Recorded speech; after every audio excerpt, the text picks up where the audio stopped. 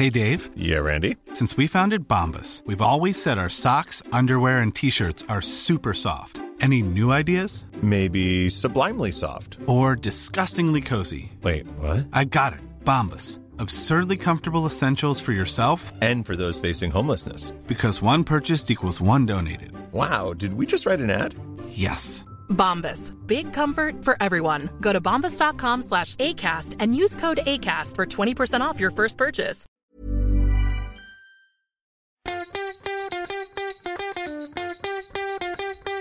From Barangaroo Studios, the AusBiz COB is the key stuff you need to know about the day in business and finance. Welcome to the Close of Business podcast. You're here with Kyle Rodder, of course, and with me, virtually at the very least, in a very, very warm Adelaide studio, is David Scott. Scotty, great to see you, mate. Hot in Adelaide, not so hot in the market, I guess you could say. We've seen another drop. Yeah, third day in a row. So that equals the longest losing streak so far this year. We're off about nearly 4% from the highs that we saw earlier this month.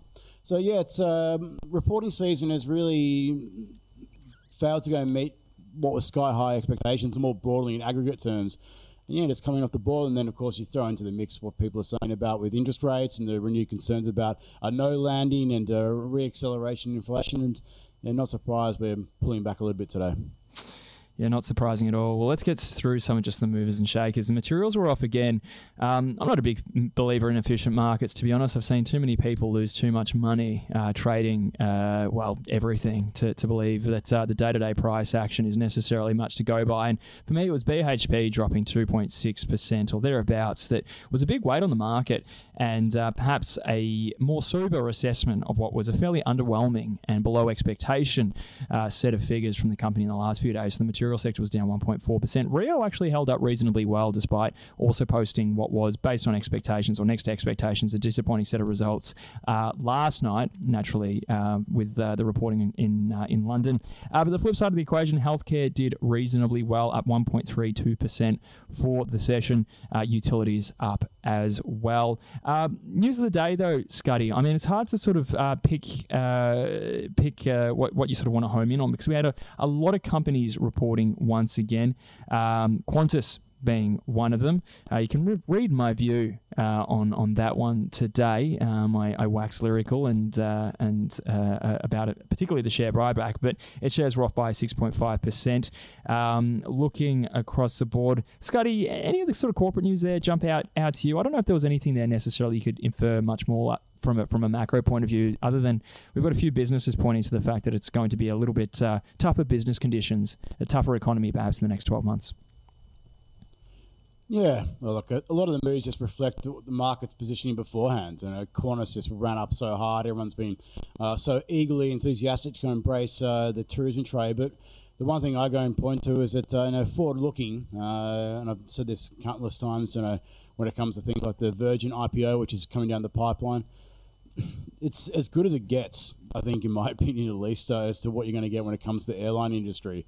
And given some of the other shocks we've seen over the years, it's do you want to be buying up at these levels when everything's priced perfection? Same you could probably say for BHP and Rio and iron ore prices looking very good at the moment, helped fuel by that China reopening trade. That to me is the biggest one. A lot of the really big underperformers this reporting season have been the stocks that run the hardest into it. Yeah, I mean, I was writing a little article for one of our commercial partners, just a little bit of a preview on things, and I was sort of flabbergasted, to be honest, that Qantas had something like a consensus buy rating, and I think 13 out of 17 brokers, off the top of my head, were recommending a buy of the stock. It's just one of those situations where it's almost a contrarian indicator in those situations where so much is assumed already about the future that, how much more good news can possibly be priced in. But nevertheless, we digress just a little bit, because with all of that kind of earnings news, we may as well get to the stock of the day. Now, we were privileged enough to have a discussion with the Blackmores CEO on the call today, and Koshi did that interview, but it was also our stock of the day, of course. Michael Gable and Ben Clark gave their views on the company. Here's what they had to say.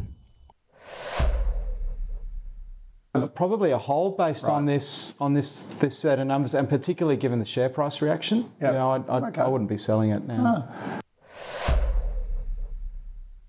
I'd be curious to know if, because Blackmores is more of a premium product, I wonder if consumers might even downgrade to another vitamin that's not Blackmores. I wonder if they see that in the tough times. But there we have it. Yeah, the market spoke pretty firmly about it. Obviously today, one of the worst performers on the 200. That's another one of those stocks that ran pretty hard on the China reopening optimism. So maybe, again, a bit of fatigue in that move coming through. Yeah, without a doubt. It's interesting, actually. I was looking at a few charts of the Hang Seng and Chinese equities.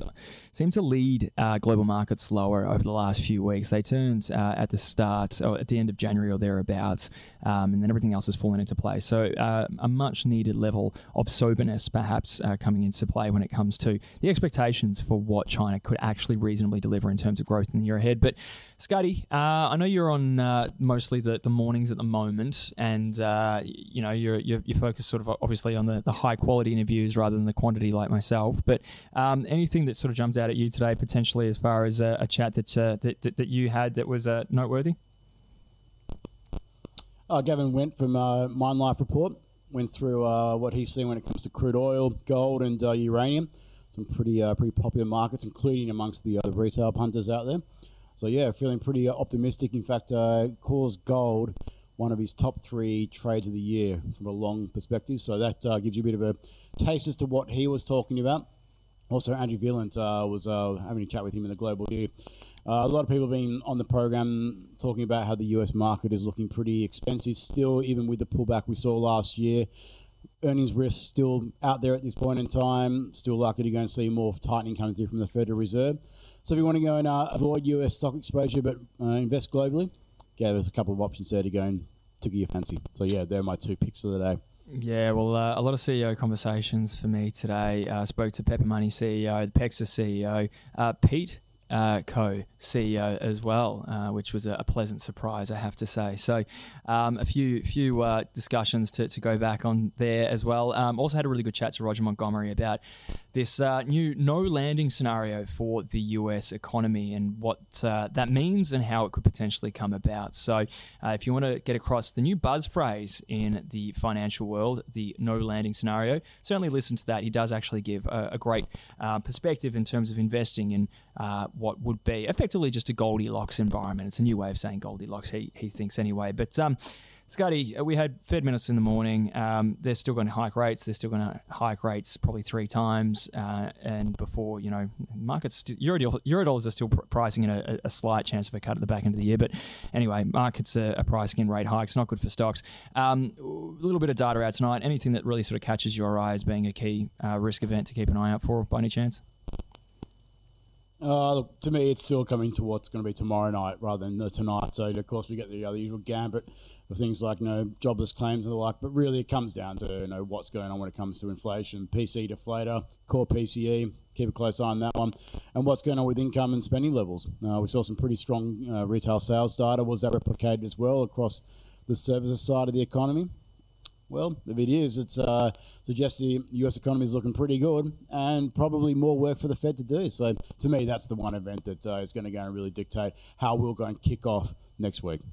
Yeah, and just as far as a way of segueing out of here, E-minis are up about 0.5% after last night's dip. So we'll see if that manages to hold through to cash trade on Wall Street. And, the cash trade on Wall Street can, do anything but to move lower, which has obviously been the theme for, probably the month of February. And funnily enough, we're almost at the end of the month of February and end of summer. But I digress. Anyway, Scotty, I'll let you go enjoy the good weather. It's always a pleasure. See you tomorrow morning.